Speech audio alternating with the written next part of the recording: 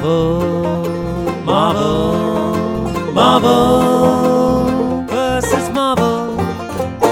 Death, dishonor, and demons. Oh, welcome to another episode of that MVM cast. Marvel versus Marvel. It's a podcast where someone who has never read a Marvel comic book before in their life rewatches a Marvel movie or TV show and then quizzes somebody who is a veritable Marvel expert, someone who was taught to read with Marvel comics. It's the yin and the yang of the fan experience. Welcome to the show. My name is Rob Holden. I'm a comedian, writer, and I am also the Marvel expert half of the yin yang. And joining me as ever, he's the yang to my yin. He is powered by ignorance. He is the Gumbo Kid.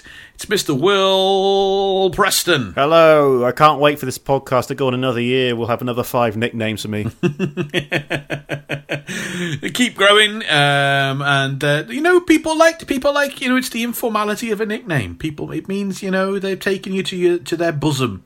But I like it when people take me to their bosom. You like a good bosom? Who doesn't love a good bosom? Who doesn't love a good bosom? This episode, ladies and gentlemen and Wills, is one of our more deeper dives. Yes. We've been doing these as Disney roll out their Marvel TV shows on Disney Plus. It's a way of us to take a more focused look at these characters. And during times when you guys have got loads more questions and loads more interest, and Will has got loads more questions and interest in the characters, but without us doing the TV show, because our little Marvel journey has only just reached Civil War, so we're a long way off getting there with these. And I think you can enjoy these deeper dives without there being any spoilers whatsoever for the TV show. I'm pretty confident on that, which is a great way to learn more of the comic book history and adventures and stories around these characters like Loki today, and like we did with Falcon, Winter Soldier, Wanda and Vision. It's a great way to and we focus the spotlight on things that we know are going on in the TV show, but we don't have any answers in terms of spoilers. So it's a cool way of doing that. And I know Will, every time we get these TV shows, less Falcon and Winter Soldier, I think, but certainly Loki and WandaVision, you've been chomping at the bit with questions. Oh, yeah. I've had not as many. I think these things, I'll never have as many questions as WandaVision, because the whole thing was shrouded in mystery with little things here and there. You never know what's next. But it's a great. I've been really impressed with all of them. And in this episode, ladies and gentlemen, we take a deep dive into the life and history of Loki. We explore the most evil things he has ever done. We go to the very ends of the universe to unravel the origins of the TVA. We explore just how the Timekeepers have been interfering with the Avengers, for how long they've been doing that, and we take what might be our first steps into Phase 4 of the MCU. That is all to come on this episode. Okay, Rob, take us on a deeper dive into Loki. It's so great doing these ones because, of course, we have looked at the character a couple of times with the Thor movies and with the Avengers, but Loki's never really the star of the show, is he? Not really. So it's great to be able to kind of dig in deep into the character, and I guess to give a sense of people that I think the big takeaway is there are very few characters that are so different from the movie to the comic books, and Loki is a big different in terms of how the characters are presented. Thor and Loki, to begin with, do not feel like Marvel characters. They have a very pre-war feel to them. Yeah. because they're based in this kind of fantasy Asgardian, almost Shakespearean kind of world, and Thor's got this secret identity which is so weird in Marvel. It's so it's so Superman. It's bizarre. Yeah. What's the name again? Dr. Donald Blake.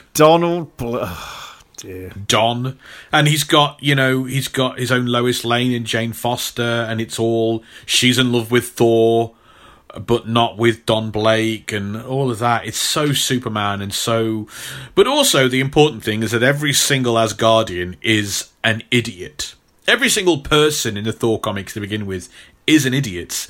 And Loki, to begin with, is really pretty pathetic. But so is everyone in Asgard. He's called the God of Mischief in the original 60s.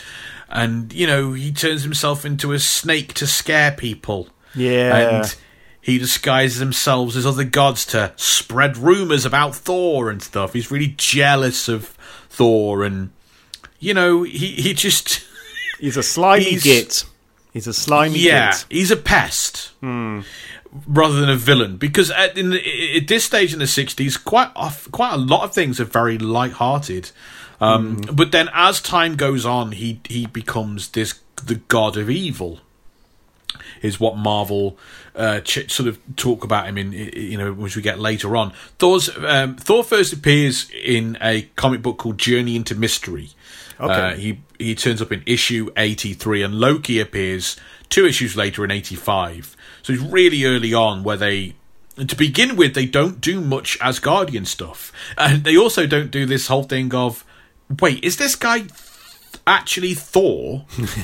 or is he a guy who gets the powers of Thor? Yeah. And they don't have a conclusive answer on that for ages. For the first 2 issues, it's Donald Blake, and he touches the hammer, and he gets the powers of Thor, but he's Donald Blake. And then Loki turns up, and all the other Asgardians are like, no, my brother Thor. And so it gets a bit weird. Well, you first see Loki, he's trapped inside a tree. Odin has trapped him inside a tree for some other crime he's committed, and proclaimed that Loki will not be freed until an Asgardian sheds a tear for Loki, thinking this will never happen because he is such a pest, and he's so despised in Asgard. Who amongst them would shed a tear for him? Oh, yeah. So Loki uses his magic on a nearby tree and makes a leaf fall into the eye of Heimdall, causing Heimdall to cry, dirty to get, trick. Yeah, water from his eye, and so boom, off he goes. He's free, and he bops down to Earth to try and mess with Thor, and finds Thor, but not Thor, because there's this Donald Blake guy. And anyway, he uses his illusions and stuff to to challenge this guy who doesn't remember being Thor to a fight, and he manages to separate Thor from Mjolnir, and he doesn't see that Thor turns back into Donald. It's a whole mix up of Thor turning in and out of being Thor. Oh God. It is really a wacky thing. Then he gets beaten by a mannequin dummy. So, right, that was a bit of a left turn. Yeah, it's so boys' own adventure, pre-war, like not a Marvel comic. It's so bizarre. It sounds like those old Batman and Superman comics when they were a bit silly. Yes, very much. The 50s and 60s Batman, Superman, it's very much in that vein. And whilst things like the Fantastic Four kind of have some of that humour, they're still more action and Marvel driven. This almost feels like they're not in the same part of the same world, really, or the same universe. Loki is not allowed to go to Earth. Heimdall guards what's the Rainbow Bridge called? What's his name? Oh no, Mjolnir's the hammer. No. Anyway, the Rainbow Bridge. The Rainbow Bridge. That's very manly. In the comic books, it's literally a rainbow bridge, like from that stage of Mario Kart. I love that. Not the actual Norse mythology where it actually was a rainbow bridge that took you to Valhalla. No. Remember that bit in Mario Kart where you used to fall off all the time and you could never win? I'll be honest, I think what I'm doing is just parroting your joke back to you from a previous Thor episode. And you're going like, hey, how's that feel, Wilt? I'm like, I like it. I like it when you talk about let's talk about video games more. But yeah, I know what you mean. So Heimdall guards the Rainbow Bridge to make sure no one breaks into Asgard and no one, like Loki, escapes Asgard. But Loki gets past him by turning himself into a little snake and like a little grass snake and wriggling past his feet. and Loki then, goes and challenges Thor to this giant battle, and he knows now that Thor needs the hammer or he turns back into Donald Blake and is powerless. So he separates Thor from the hammer. He puts a force field over it, so he can't touch the hammer. At this stage, there's so much dense Thor stuff. If you haven't listened to the other episodes, I'm getting the idea. During this period of time, if Thor isn't holding on to his hammer, he transforms back into a mere mortal called Donald Blake and has no powers, and also he's got a gammy leg. A gammy? Oh yeah, he has a gammy leg. He's got a gammy leg. Yeah. So he only has 60 seconds in which he can, if he loses the hammer for 60 seconds, bang, struck by lightning, turn back into a nobody. So that happens. He turns back into powerless Donald Blake. How on earth is he ever going to defeat Loki? And Loki's cackling and he's hanging around the force field and he's like, yeah, I've got Mjolnir, I've defeated him. When he comes back, I'm going to mess him up because he's just a normal dude with a gammy leg. And then he sees, sort of in the distance, Thor. And he's like, oh, Thor's back. How has he defeated my magics? And he takes the force field down from the hammer, goes over to get into a tussle with Thor, and it turns out to be a mannequin dummy that Donald Blake is holding near a bush, and he's like throwing his voice with ventriloquism. Come and get me, Loki! I refuse. I refuse to listen to this. I refuse to take this in. That's like the second time he challenges Thor, and that's how he loses. He then, there's a good time, I remember reading this as a kid. I got to grow up with 60s comics through a weird set of circumstances. We get evil Thor. Yay! Like, Superman 2, Superman 3, when you get evil Superman. I know, but I was going to say, what, you mean the end of the Zack Snyder cut as well? No. Because no one who's seen that? The Superman, the Christopher Reeve gets split into two, and there's evil Superman. Like in the 60s, we had evil Thor, and what happened is Loki had this plan. It's his plan to do this. He tricks Thor into throwing his hammer away. Thor's hammer always returns to his hand when he calls it. Yeah. At the last second, Loki is like, "Look over here! Look at me! Don't look at your hammer! Look at me!" And Thor's like, "What am I looking at?" Turns his head, and his own hammer bonks him on the back of the head. And the bonk on the back of the head reverses his personality. No. So now he becomes evil like Loki, and he's like, "Yeah, my brother's evil like I am. Let's go and wreck the UN building." Yeah. It's a whole thing. They go to the UN to get the UN building shows up so much in 1960s Marvel comics. It's wild. It's like it must be a new thing, and everyone was like, "Oh wow, the UN building." Well, yeah. I mean, around the 60s, I reckon it was still fairly new. I mean, it was made after the Second World War. Yeah, of course, yeah, and the fact that it's in New York and that's where all the Marvel stuff comes from. Yeah, so they go there to accept surrender from all the peoples of the world. How do you think the day gets saved? How do you think the day gets saved? How do they get saved?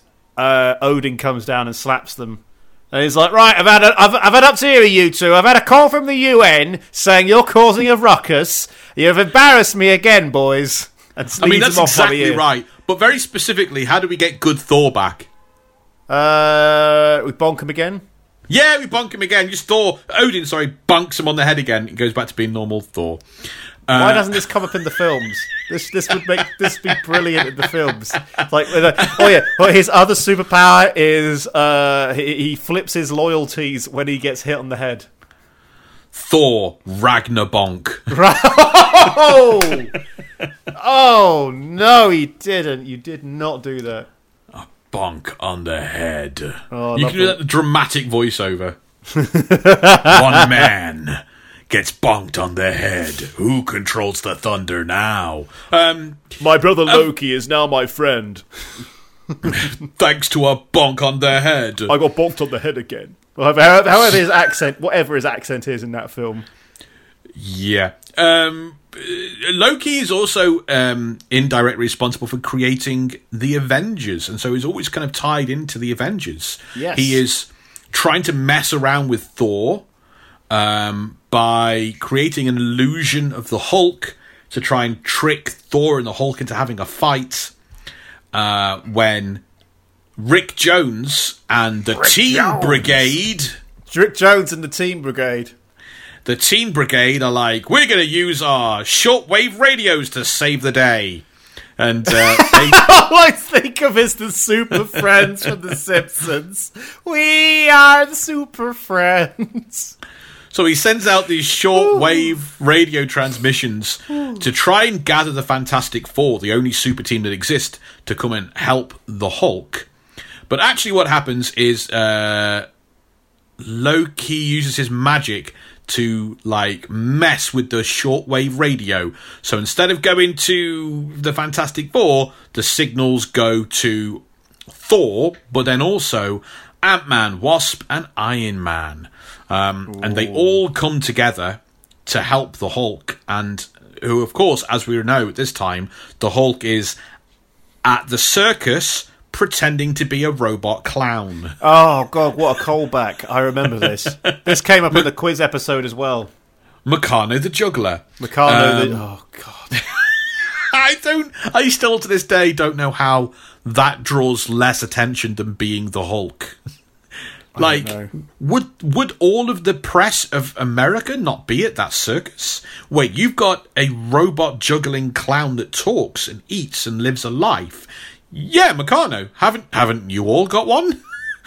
But that's where the Hulk is hiding. That is crazy. He juggles an elephant, a seal, and a horse.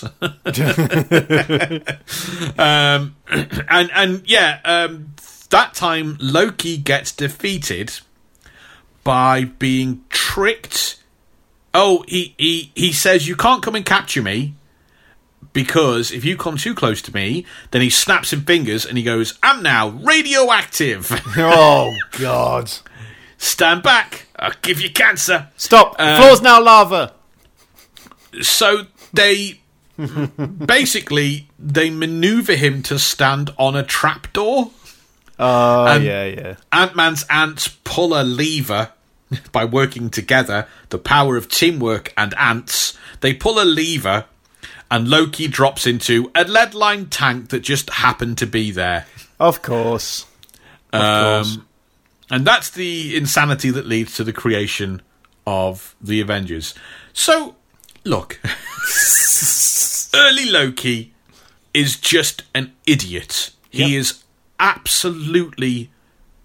He is dumb beyond belief.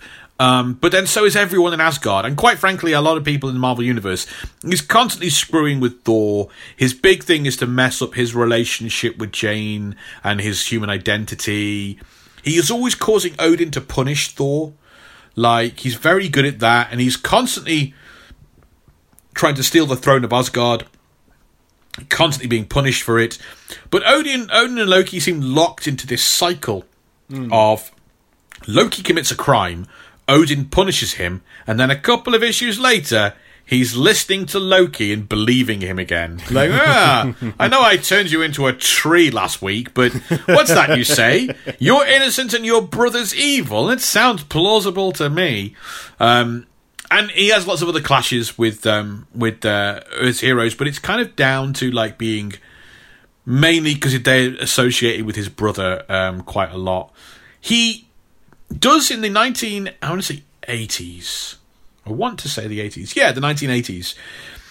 He's involved in a story arc called The Acts of Vengeance. And The Acts of Vengeance got a really cool name. It's very popular with fans. It's not much of a story.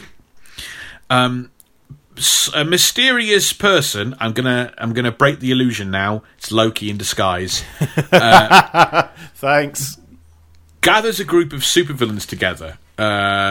And it's the Red Skull, Doctor Doom, the Mandarin, Magneto, the Kingpin, and the Wizard. The Wizard should not be in that list. The Wizard. The Wizard is is like a Fantastic Four villain, but you've already got Doctor Doom. I don't think you need the Wizard. I'm going to just say, look, I know we deal with obscure Marvel characters and really silly things, but come on. The Wizard, not even some kind of crazy name like, I don't know, Jeremy the Wizard, just the Wizard. Oh, it gets okay. He has no magical powers. He's not a wizard. Okay, you've sold me on that. You've sold me. I like this. He's a super genius inventor. Anyway, he's a whiz kid. Yeah, I think it's like the Wizard of Waverly Place. Not Waverly. No, that's a Disney thing. What was? Is it Edison or Tesla was known as the Wizard of something? That's kind of the idea behind it. Anyway, right? I get you. Anyway, Loki gets together Doctor Doom, the Kingpin, Magneto, Mandarin, the Red Skull, and due to an admin error, the Wizard. And it's like, let's all gang up together and destroy and kill all our enemies. But in a classic Strangers on a Train moment, it's like, let's kill each other's enemies because they're not used to us. And Loki engineers this jailbreak at the supervillain prison, the Vault, and all these supervillains come out, and he's like, right, if you're a Spider-Man villain, go and beat up the Avengers. If you're an Avengers villain, go and beat up the Fantastic Four. And they are hoping that the unfamiliarity will work on their side. So, it's not really much of a story, but fans loved it because they liked that idea. They liked seeing, like, Spider-Man fight an Avengers villain. It was kind of fun. Yeah.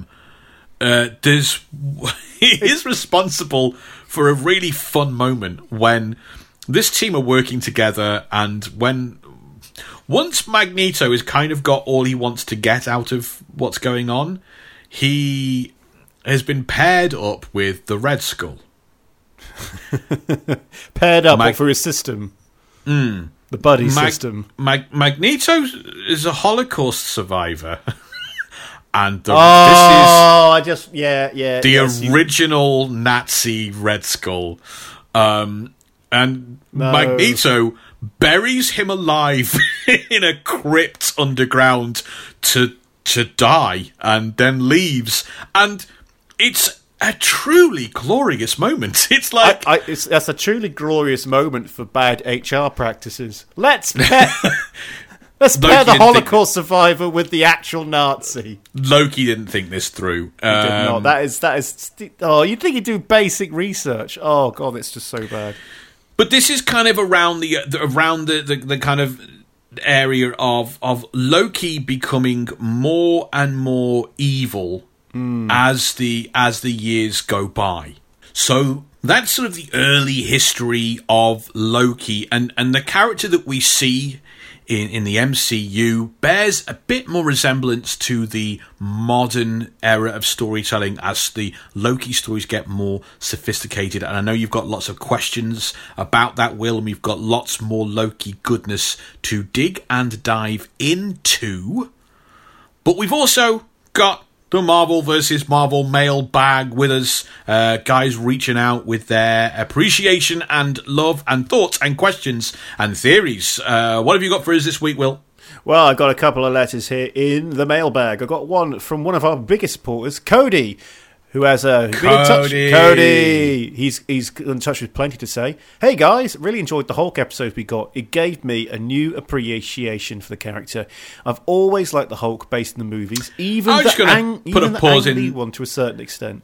I'm going to put a pause in there. I'd like appreciation again, because it was a really unique way of reading it. I mispronounced it. How did I say it? It was like 3 words in one. It was brilliant. A piece appreciation. A piece appreciation. I stumbled on a polysyllabic word, Rob. It happens. Okay. No, it's fun. I like it. I like interesting sounds. I like interesting sounds too, but I don't make up further ones after I hear them. Oh, okay. Ooh, yeah, fair enough. Fair enough. Will's getting all hoity-toity.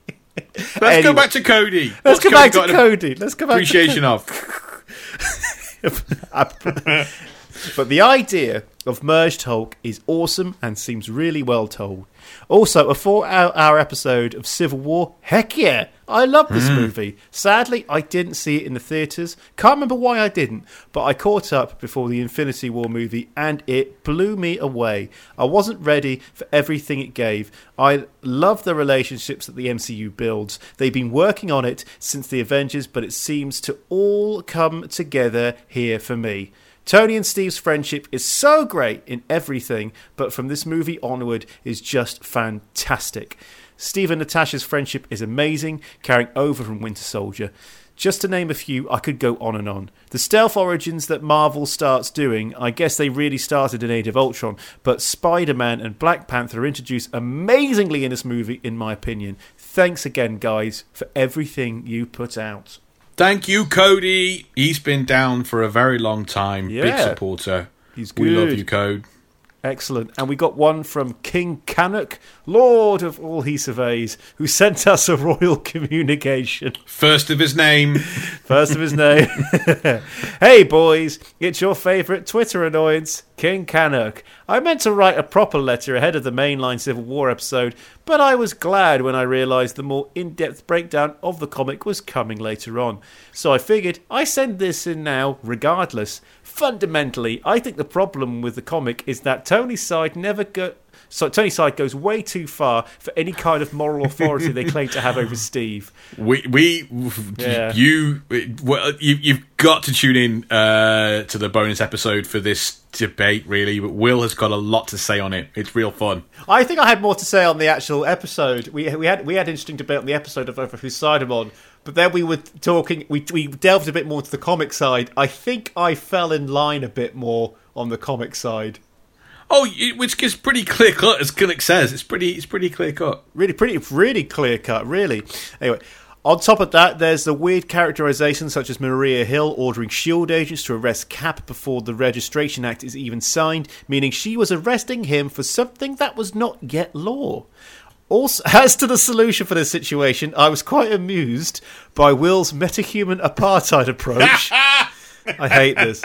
But here's something I think that gets forgotten. It isn't even the government proper that the heroes would answer to. They'd answer to SHIELD, who already keeps plenty of superhero secrets. Never would say Tony is right on this one, but I feel that for as much of a bastard as Nick Fury can be on occasion, he's far more likely to keep those identities secure than, say, Thunderbolt Ross, known Hulk Hunter. Keep up the good work. Well, as you discover in our in-depth Civil War bonus episode, is Nick Fury anywhere to be seen, Will? No, not really. No, and that's one of the big problems. Yes. And also, SHIELD, at this point, for some reason, Marvel morphed SHIELD into, just directly working for the president. Whereas previously there'd always been almost like a world or a UN-based thing or at least outside of direct government agency. Now you've got the president appointing people as SHIELD directors. So it's not quite as cut and dry as we all like Nick Fury. He'd do a good job of it. And look, we talk about the Patreon because that is what keeps us going. It's where the real G's live. We dropped our Civil War episode, our early access to the Civil War for our blockbuster on Patreon. George Bingham got in touch almost immediately to say, I listened to this episode and enjoyed it so much that I decided to buy and read all of the Civil War series. It was one of the best. Great to see that we inspire that, George. Thank you for listening. Mikey W, damn boys, at 4+ hours, how can I not do the right thing? And then Mikey W, our subscriber, he went right on. As soon as that early access to the 4-hour episode dropped, he upped his pledge to 20 quid. Oh! Mikey W. And, of course, our wonderful, wonderful friend, Peter B. They are doing the right thing. They are the top contributors, the top pledgers, the top supporters of this podcast. We want to send our big love and shout outs to them. We've had some more communicards because we've not just put the early access to the new episodes goes onto Patreon. You get Obscure Marvel, a mini bonus episode, which arrives for all subscribers of all levels, even the £3 level, as a thank you. Those are little 20-25 minute episodes that drop the first of every month. We've got one in the can, as we'll like to say, for July. That's a fun one. We had fun recording that recently, didn't we? Yeah, we had lots of fun.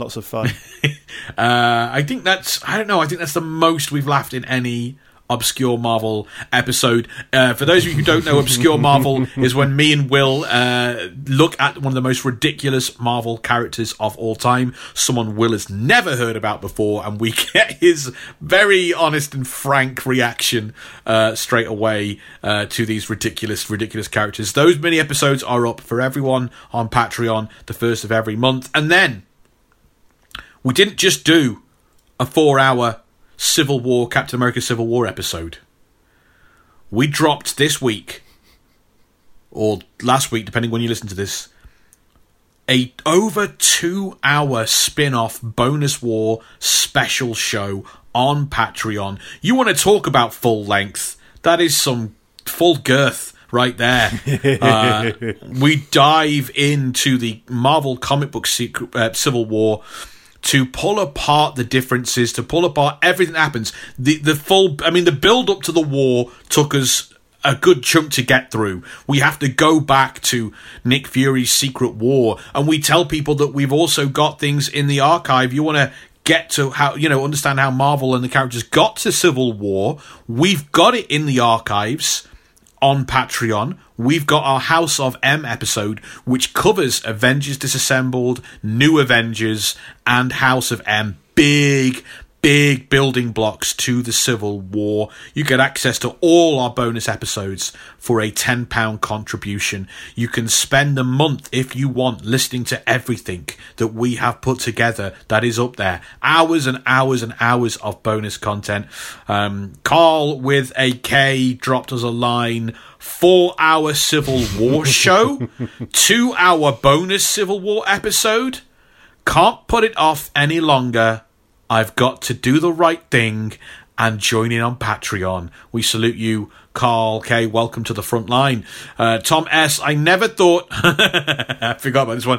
I never thought I'd ever subscribe to you on Patreon. Your main show episodes are so long anyway, I never thought I'd have room for any more. But damn it, the Civil War episode... Yeah, like he's eating them. But damn it, the Civil War episode broke me. 4 hours and I still need more. So here I go, subscribing to Patreon so I can hear even more about Cap v Iron Man. Ooh. Thank you, Tom S. You won't be let down by that 2-hour bonus Civil War episode.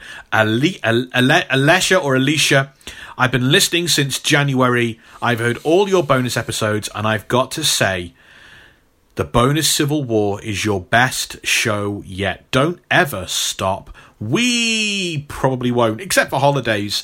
Holidays. I forgot to do a lot of housekeeping. You can always get in touch with us by dropping us an email to marvelversusmarvel@gmail.com. We love hearing from you, especially a nice written email. You can send us a bit of shorter love if you want to by following and tweeting us at marvelversus, and it just stops after the S. No Marvel. No second Marvel.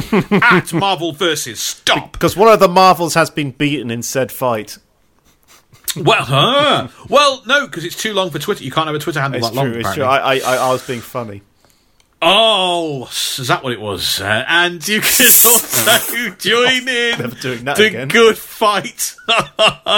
Join the good fight on Patreon, where we have all our bonus content. Patreon.com/Marvel vs. Marvel. Here's what I'll say. The bonus content we put out because we love and care about this being great. We want this to be the best. We want Patreon to be the best experience, which is why we put out 2 episodes a month, and why we put so much work into the full-length bonus episodes. But it's not just about you guys getting something. Really, it's about us getting something. Yeah. We know you love the episodes. We know you love it when we put... I mean, this is long-form podcasting, folks. We know you love it when it's a 4-hour Civil War episode, right? We know you love it when we cover Howard the Duck like no one else in the entire podcast world ever has or ever will again. We know you love it when we put the building blocks together from the X-Men animated series to the X-Men movie getting made, from the X-Men movie getting made to the MCU coming about. We know you love hearing about the television distribution involved in Iron Man, the animated series, right? We put all the dots together because it's all connected. This is about the Marvel journey, definitively. And we put so much into this. Yeah. Hours and hours of research, writing, collaborating, putting our ideas together, recording and editing, right?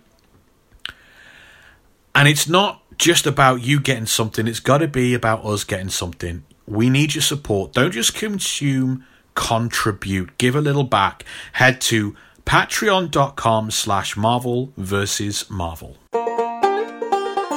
We've taken care of business. We've taken a look at the early days of this character, Loki, before he was such a sophisticated character that we would see in the MCU. Now it's time in our deeper dive to take a look at how Loki has been presented in the MCU. And we're going to focus in on his first couple of appearances, which is obviously the Thor movie and Avengers. That's going to give us a shape and a taste of the character that is you're all, I'm assuming, currently enjoying in the Loki Disney Plus series. So that's as far as we're going to go with this, but Will is the man to take us there. I mean, it's kind of a press play, isn't it? Although it's not the whole movie. We're just going to be laser focused on what the God of Mischief does. We're going to press play and fast forward at the same time. What I'm saying is you've got the controls, Willie P. You take it away. I do. Okay, let's start from the beginning. In present-day Asgard, Odin's son prepares to ascend to the throne, but is interrupted when frost giants attempt to retrieve the casket. Against Odin's orders, Thor travels to Jotunheim. Is it Jotunheim or Jotunheim? Jotunheim. To confront... Yeah, not many hard J's. So it's not like Mjolnir, it's Mjolnir. That sounds like a word. Jotunheim. Jotunheim. There we go. Accompanied by his brother, Loki. Childhood friend, Sif. Loki. No, I'm just messing with you. I just think it'd be fun if I did this for every Asgardian word. It's actually Tahor, not Thor. It's Tuhor. That sounds like a prostitute in Yorkshire. Oh, where's Tahor? Quick as a flash. Boom. Quick as a flash. Very good. Sorry. Yeah, you're not getting your money's worth then, are you? No. The Warriors... Oh, God, this is... That took you by surprise. Great banter. Childhood friend Sif and the Warriors 3. Volstagg, Fandral, and Hogun. They just sound like places in Skyrim. I'm always disappointed when Hogan isn't Hulk Hogan. I'll tell you one thing, although, who's playing Hulk Hogan in the biopic movie that Netflix are doing? Yeah, it's Thor himself, Chris Hemsworth. I can't wait until they do the weird sex tape. Brilliant. It's going to be... I will actually watch that. I will watch that. I'm not a big wrestling fan, but I will watch that. Oh, it'll be 2 hours of lies Hogan has told over the years that now Hollywood think are true. It's going to be great. I'm going to definitely watch that. So Hulk Hogan is fighting ice giants. That's what I remember. Yes. And a battle ensues until Odin intervenes to save the Asgardians, destroying the fragile truce between the two races. For Thor's arrogance, Odin strips his son of his godly power and exiles him to Earth as a mortal, accompanied by his hammer, Mjolnir. I'm tripping over words. I've had a long day, and my brain's a bit fried, so I'm going to be tripping over certain words. Even ones I've said before. Now protected by an enchantment that allows only the worthy to wield it. Meanwhile, Loki discovers that he is Laufey's biological son, adopted by Odin after the war ended. Loki confronts Odin, who wearily falls into the deep Odin sleep to recover his strength. Loki, How convenient! Father, have you been lying to me my whole life? Oh, I feel faint. I must go for a lie down. No one disturb me or I might die. Basically, the Odin sleep is the Asgardian equivalent of going out for cigarettes. I'll be right back, son. Just you wait there with your mother, and I'll be back and answer all your questions. All your questions about my awkward affairs. Loki takes the throne in Odin's stead and offers Laufey the chance to kill Odin and retrieve the casket. Sif and the Warriors Free, unhappy with Loki's rule, attempt to return Thor from exile, convincing Heimdall, gatekeeper of the Bifrost, the means... Bifrost, there it is. There we go, the Rainbow Bridge to Valhalla, Bifrost, the means of travelling between worlds to allow them passage to Earth. Aware of their plan, Loki sends the Destroyer, a seemingly indestructible automaton, to pursue them and kill Thor. The Warriors fall, but the Destroyer attacks and defeats them, prompting Thor to offer himself instead. Struck by the Destroyer and near death, Thor proves himself worthy by his sacrifice to wield Mjolnir. That was quick. That was quick. It's literally 2 afternoons, and he's worthy. Oh, look, he jumped in front of a bullet. Well, I suppose only good people do that. If you didn't have Natalie Portman, like, there's that whole, trope, isn't it, of men only level up in order to win a woman over. Yeah. The good that men do to score a bit. Yeah. Yeah. Indeed. Where was I? He's now wielding Mjolnir. He's worthy. The hammer returns to him, restoring his powers and enabling him to defeat the Destroyer. Kissing Foster goodbye and vowing to return, he leaves his fellow Asgardians to confront Loki. Yes. In Asgard, Loki betrays and kills Laufey, revealing his true plan to use Laufey's attempt on Odin's life as an excuse to destroy Jotunheim with the Bifrost Bridge, thus proving himself worthy to his adoptive father. Thor arrives and fights Loki before destroying the Bifrost Bridge to stop Loki's plan, stranding himself in Asgard. I think that was something that we did talk about in our one of our earliest episodes, all about Thor, is that Loki, kind of unlike in the comic books, he's not trying to steal the throne of Asgard. He's trying to win his dad's affection and love. Yeah, he's trying to be Odin's favorite son. Like we talked, I think, in our bonus episode about how the end goal doesn't matter if your methods of getting there are twisted and sort of selfish and immoral. But in the comic books, like comic book Marvel 616 Loki would never be doing that. He does not care about Odin's approval or love, or he's already like such a broken person by the time we see him in the comic books.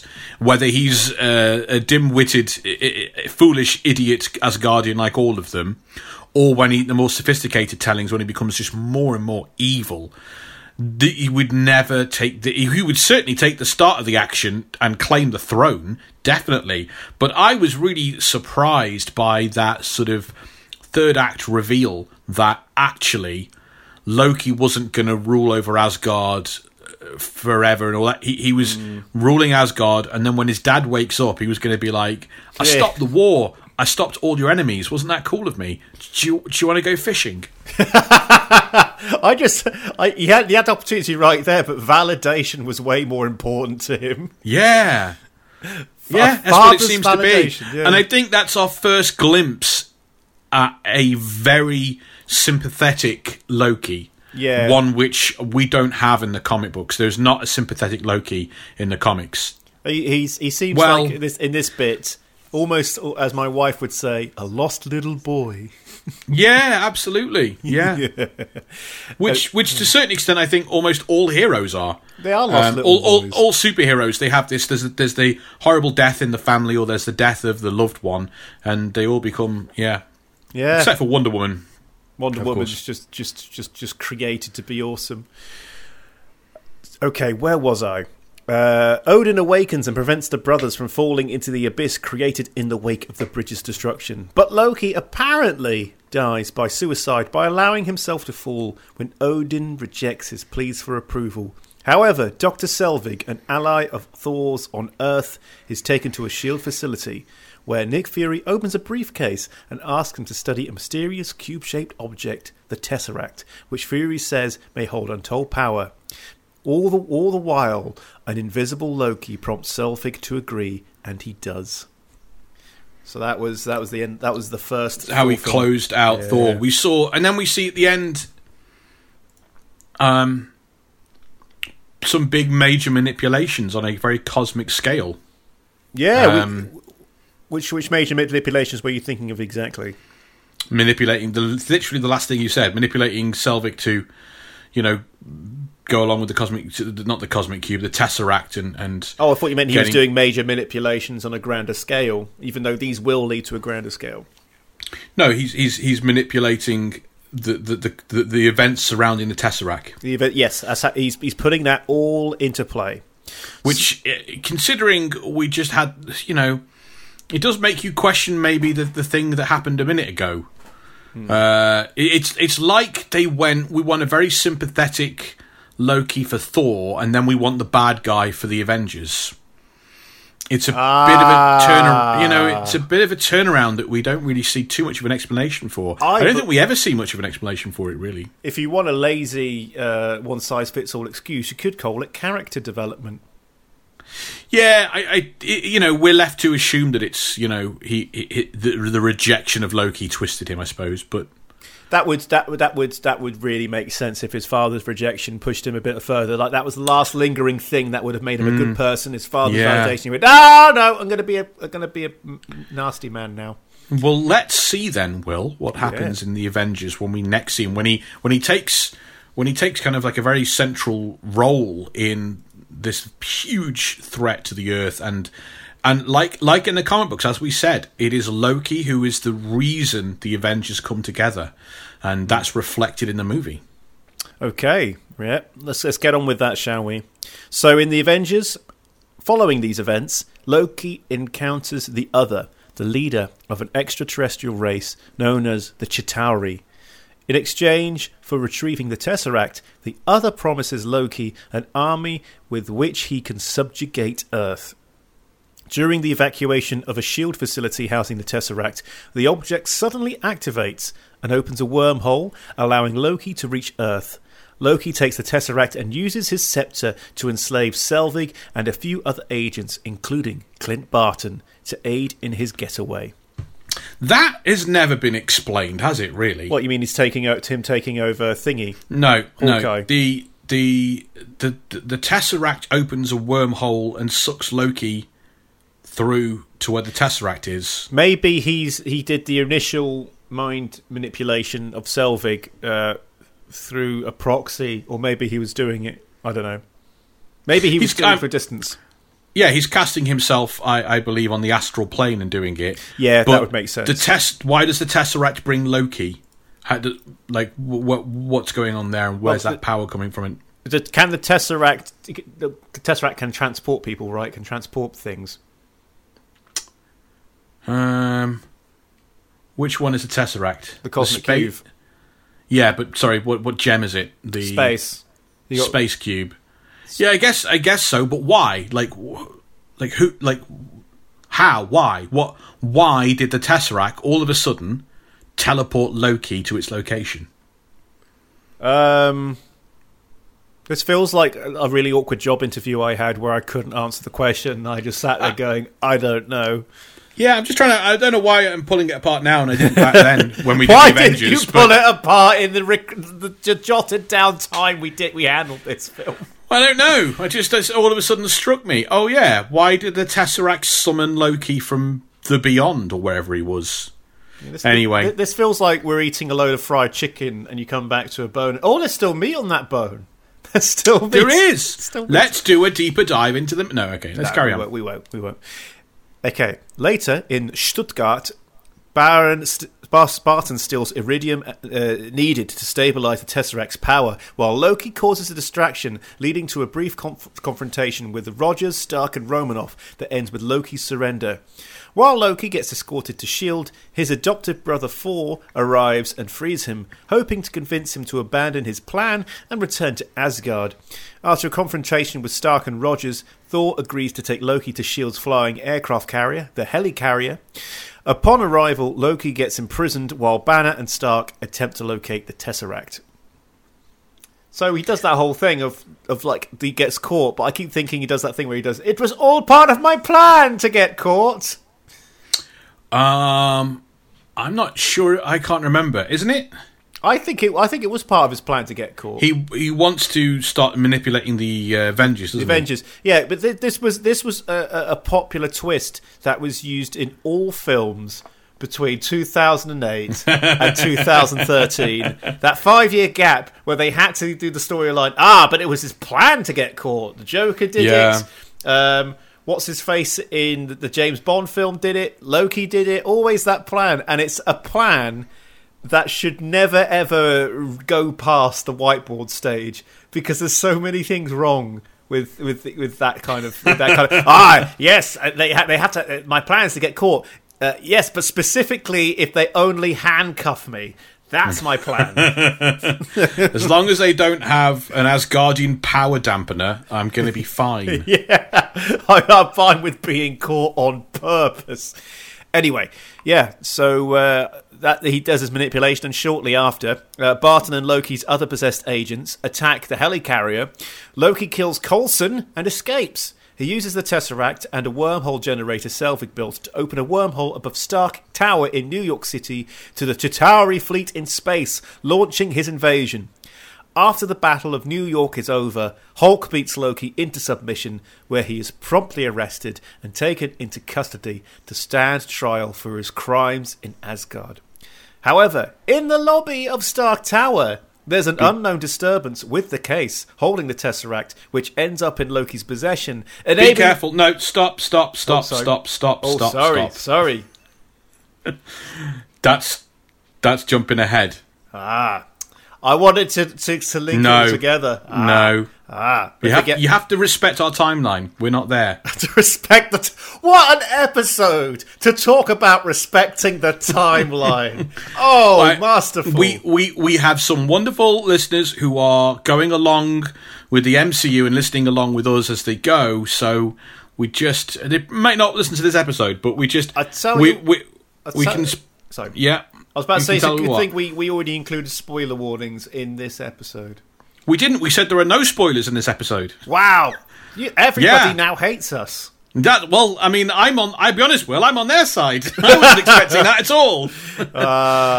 Okay. So Loki goes to stand trial in Asgard. Yes, that's the story. End. The happy ending. Nothing bad ever happens again.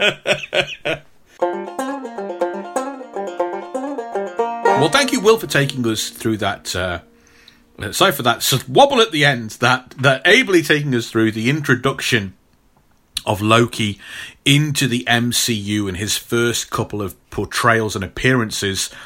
And I think now we're doing this episode is really unique and out of order in some of its. Some of our deeper dives are. I now want to go into the mind of the Muggle. After Thor and Loki, the seeing them for the first times, whenever you saw Thor and Loki, Thor and the Avengers.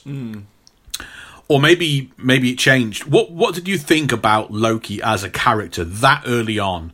Before we'd gone. Obviously me and you now have done Thor 2, and we've progressed through. But how did you feel about that character right at the end of Phase 1 of the MCU? I think with Thor, when I saw him in Thor, he was a very typical sleazy, not villain, false hero. Because you have that, you did film studies. You're one of us. You ever do that thing where they say like there's the 8 roles in any story, and like these are the only roles, and one of them's the false hero. I think Loki is never the antagonist. He's always the false hero. He's that's really interesting. Yeah. I think that's the archetype he fits under. I mean, I don't know how that fits in with the Avengers and like a full-scale invasion and destruction of New York. Because I think he's less of a... he's not the antagonist there, though. He's just enabling... Isn't he? He's enabling the T'Challa, the antagonist. But it's Loki who opens the portal. It's Loki who calls them down. It's Loki who brainwashes the other guys to create a situation where it can happen, and he steals the Tesseract. And he is the antagonist in that one. He gets upgraded to the antagonist. Again, character development. He becomes the antagonist. But I thought the first film he was very. He didn't really stand out. I think in the Avengers he stood out. I think that mainly has to do with Joss Whedon's writing, maybe. He really gave the characters... The script in that film gave the characters a lot more... I mean, he's also the villain that the Avengers are constantly trying to stop. Joss Whedon's the villain.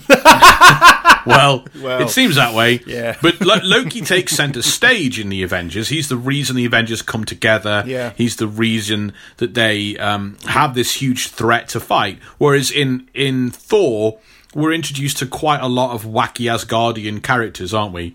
Yeah, there's a lot of world building going on. And whilst he is the antagonist, it's Odin who casts him out. It's the Destroyer he has to fight to become worthy. And it seems like the big evil is actually the king of the Frost Giants rather than Loki and the Frost Giants themselves. So I can really do see I can understand why it doesn't stand out because there's an awful lot going on. But 2, you really, really hit the nail on the head. He is the false hero in Loki rather than in Thor. Thor, yeah. Oh, sorry, you carry on. No, I was done. Oh, you were done. Great. I was going to ask if I could talk a bit about Tom Hiddleston, because this is the only time out of all Tom Hiddleston things I've seen, this is the only time where I go, he's actually quite good at this. Because I'm not either. I'm not a fan of Tom Hiddleston. I don't. Have you seen Phil Wang? Brilliant comedian. Yes. Phil Wang has got this little bit he did on a British comedy show called Room 101, which was Tom Hiddleston is terrible at things, but has lived such a life of privilege. No one has ever told him he's terrible at things. It's him singing, it's awful. Him doing impressions, they're god awful, and he's just got this smug little look on his face the whole time he does him. I find him very off-putting. And I know everyone out. I mean, and this is a really bad thing to say because everyone listening to this will love Tom Hiddleston. He has a legion of fans and all that sort of stuff. But my mum was telling me about a visitor the other weekend. She said, I used to work with someone who was obsessed with Tom Hiddleston. They had Tom Hiddleston pictures up and everything. And I was just like... He's a real heartthrob. He's a real heartthrob. And I think he's very good at Loki. Oh, yeah. I think it's not a clock stops is right twice a day, but it seems like his specific way of acting happens to fit that character. Because here's the key to Loki. Yep. He thinks he's charming, but he isn't. Oh, there it is. And that's why Hiddleston is perfect. Oh, God. If there were taglines for the episode, that would be the tagline. Tom Hiddleston is great at playing Loki because Loki thinks he's charming when he really isn't. Yeah, that's the key to the character. Thank you for that gift to the world. That being said, it's possible that the only actor capable of playing the role that way is someone who is very self-aware and deft and actually possesses a lot of charm and knows how to do it wrongly. I don't know. Who knows? I just don't want to alienate listeners too much. I don't want to alienate them, but I will say I cannot picture him as James Bond. There was rumours of that for a while. Yeah, it'd be a struggle. It'd be a struggle, but I couldn't picture anyone else as Loki. And that's very high praise from me. If it's like J. Jonah Jameson, I can't picture anyone else but J.K. Simmons playing that character. When it comes to Loki, I can't picture anyone else playing him. He doesn't. Yeah. He fits into that role too well. Now, I know, Will, that you have been gobbling up those episodes on Disney Plus of the Loki series. And the wife. Just broadly, yeah. There's a joke I could make there. I'm not going to. Good, I am pleased. So, broadly speaking, without giving any details or spoilers, are you enjoying this series of Loki? I am. The thing is, unlike the last two series on Disney Plus I watched, this one started, incredibly strong and kept going. They didn't feel like there was much filler going on. I think they've got into a better stride now with Loki. It feels like they've done WandaVision, which had a very shaky first 3 episodes, in my opinion. Sorry? Jeez. I've made my opinions heard about WandaVision, and I think it's a fantastic show. But the first 3 episodes, I did not get on with. And then you had the Falcon and the Winter Soldier, which I really loved at the beginning. But then it sort of felt like it sort of wavered in the middle for me in places. But so far, Loki has been solid. Absolutely solid. And yet, this was meant to be the first one out. This was meant to be the first released show. I think it was the first one finished. I think they did well doing WandaVision first. I think WandaVision was a great way of breaking into it. Yeah, but I'm loving it as well. I'm thinking it's a really interesting, exciting, different. Feels like we're exploring different corners of this Marvel universe. The three shows have done that. Actually, Falcon and Winter Soldier felt like it was really good because it felt like it's continuing, like the main kind of Earth movie plot. Yeah, it was great to see the Earth kind of develop after the events of things that have come out. Wanda and this feel like they've gone off and done their own little corners, which is fun. Also, speaking about not about in terms of Marvel, but in terms of the show's appearance, I watched it with. I watched the first episode with my mum as well, and my mum's other half. And I think the phrases we tossed around while watching it was, "This feels like Hitchhiker's Guide to the Galaxy. This feels like a Terry Gilliam movie." It's very British. It's very British. Very British sci-fi. Yeah. It borrows very heavily from Doctor Who and Hitchhiker's Guide to the Galaxy, and there's this kind of Kafka-esque notion of it's very British, the idea of red tape actually being what is the worst thing, and the bureaucracy and red tape being the worst things in the universe. Because that's my first thought when he came in there. I went, "This is a Vogon spaceship." Very good, yeah. So I know you've actually got a litany of questions spinning out from the Loki series, and at this stage in the deeper dive on Loki, we are going to get into them. So, Will, what do you want to know about? What do I want to know? Okay, first question.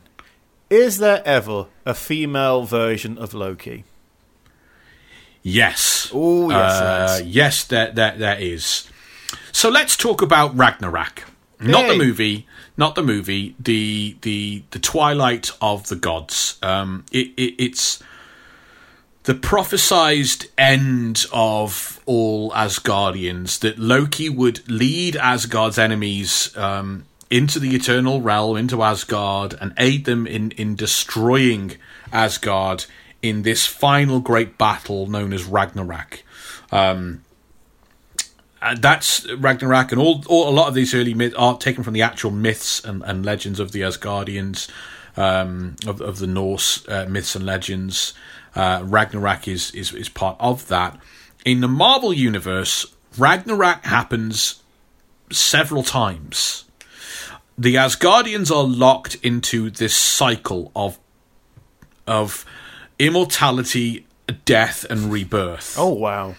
And they go through Ragnarok, and they are reborn on the other side, because as gods they cannot ever truly die. And the cycle is kind of overseen by this mysterious... the beings who sit above in shadow is what they are called. And they're kind of meant to be beyond the realm of the multiverse. Right, okay. They're beyond everything. And there's a period of time where there's almost a final Ragnarok. Thor was sort of wanted to put an end to this constant cycle of death and rebirth. This is in very modern stories. And so this time when the Asgardians died, they re-emerged from death in a very odd, slapdash, haphazard manner, with their bodies being scattered around the world, and some of them not even being awake as gods again, living a human mortal life, or being just in comas and things.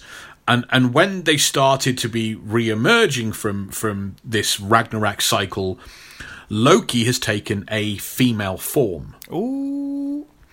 And she starts this path of trying to convince her fellow Asgardians to forgive her. Okay. And it's quite perhaps a male perspective on a female form, but Loki is presenting her new female form as some sort of token of change, but also of, oh, look at me, I haven't come back as a man that commits to, but I'm softer now. You know, even though that's utter genderist nonsense, but the female form is meant to be like her olive branch to the rest of Asgard. Okay. Lady Loki helps reunite all the resurrected Asgardians, and basically installs a new king of Asgard. She reveals a long-held secret of the royal family, which is that one of Thor's long-time allies and brother-in-arms, Baldr the Brave, who's right back in the early 60s stories, and is one of the part of the myths and legends. Baldr the Brave is actually a secret child of Odin. Ooh. And is older and is entitled to the throne. And the new King Baldr now, who sits on the throne, who is a brave and virtuous man. He is not, you've given me the throne. He's a bold and virtuous man.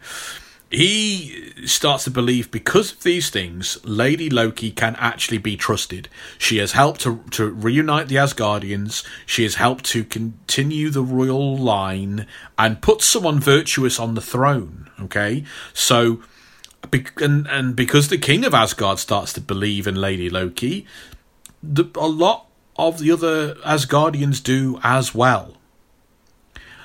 Okay, but in reality. Loki, that's not Loki's new body. Ooh. That is the new resurrected body of Thor's long love, Lady Sif.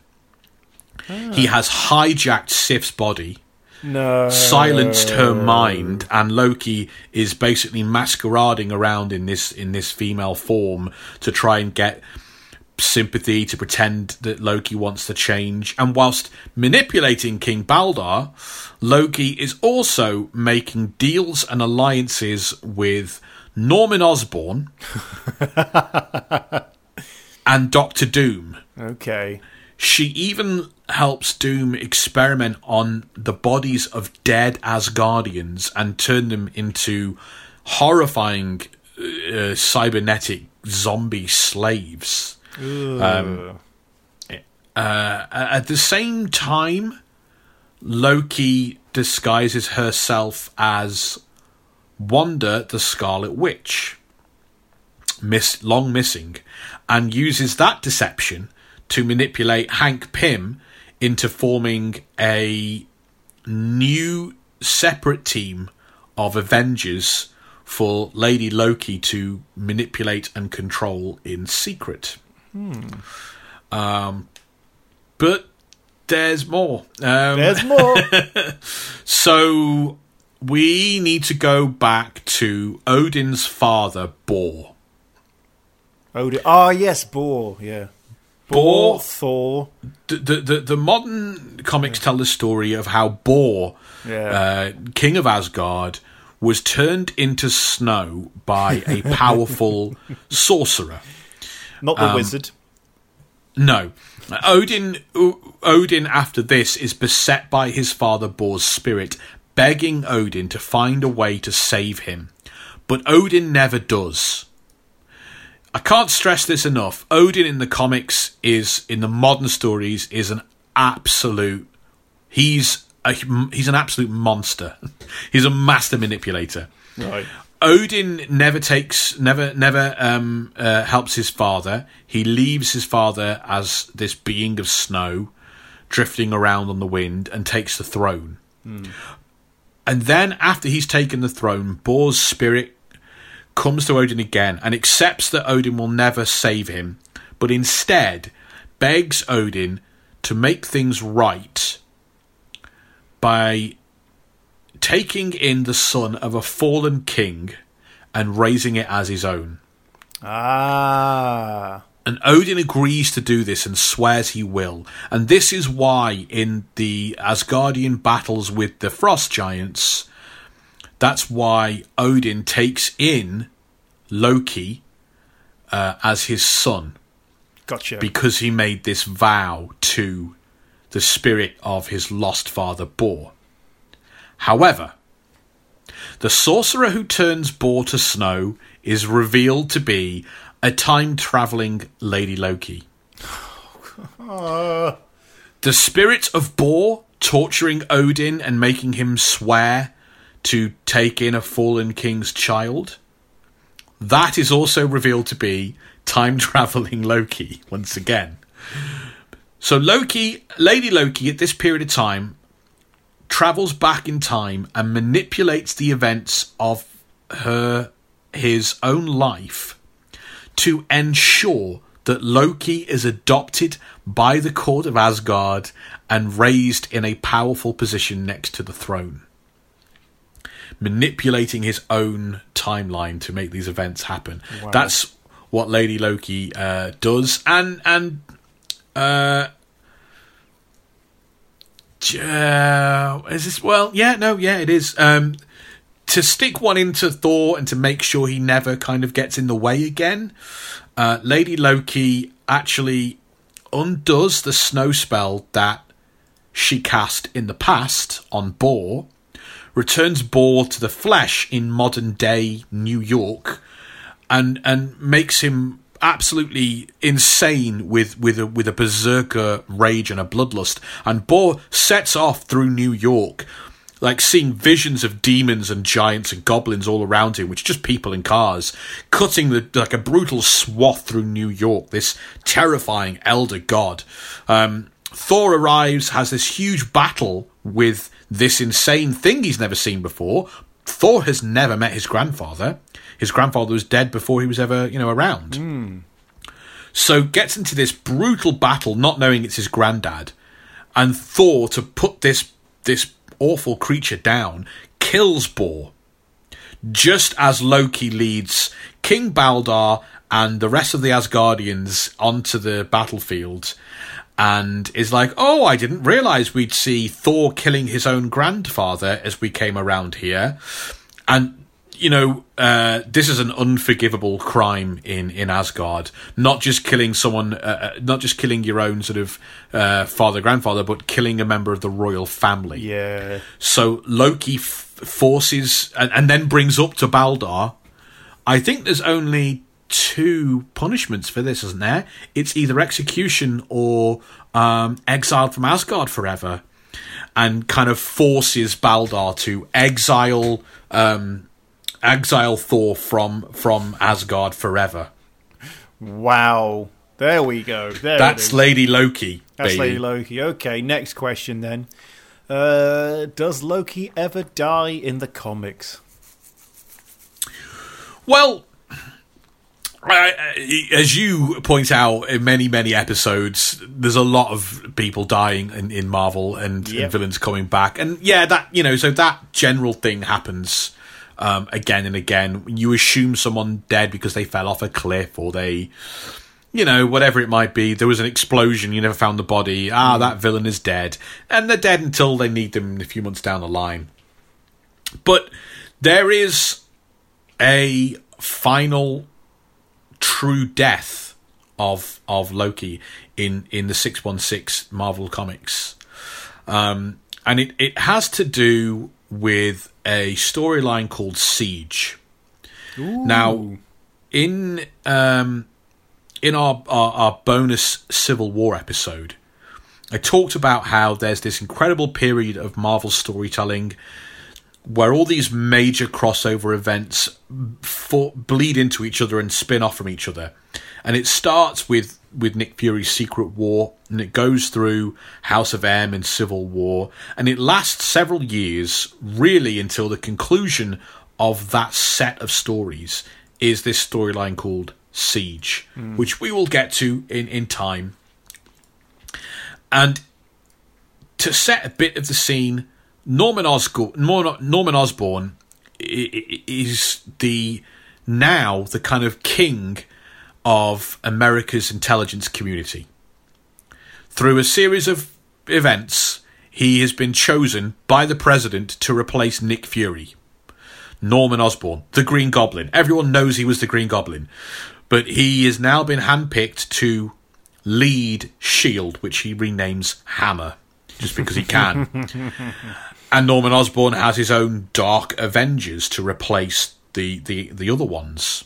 And during this time, Lady Loki, and then the Switchback manipulates Norman Osborn into leading his Avengers and his Hammer, military forces into attacking Asgard. Right. Asgard is, for this period of time, mortal bound. It is a city that exists in the New Mexico, in the Oklahoma desert. Yes, I remember you saying. Oklahoma desert doesn't sound right. It's near Oklahoma, yeah. It's in the desert. I think it's in the desert. I'm not sure if Oklahoma has a desert, though. I don't know if desert's the right word. And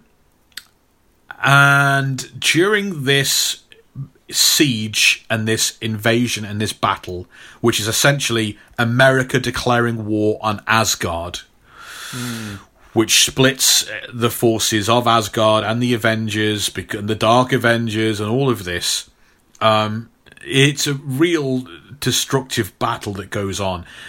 A creature... How to do this? Okay. A creature called the Void comes around. Abnormally powerful. Right. Seemingly beyond the power of the Asgardians. A dark, twisted creature that is unleashed. And during this, the Void is absolutely destroying Asgard, which was not Loki's intent.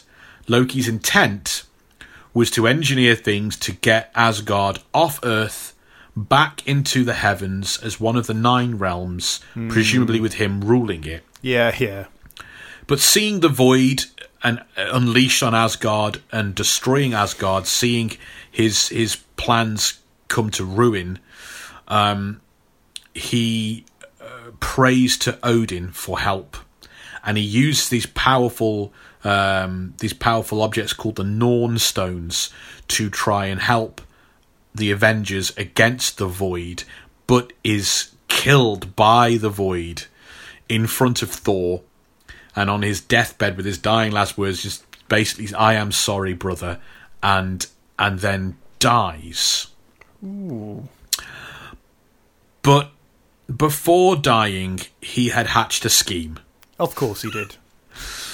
Which is to basically have himself reborn as a child that becomes known as Kid Loki.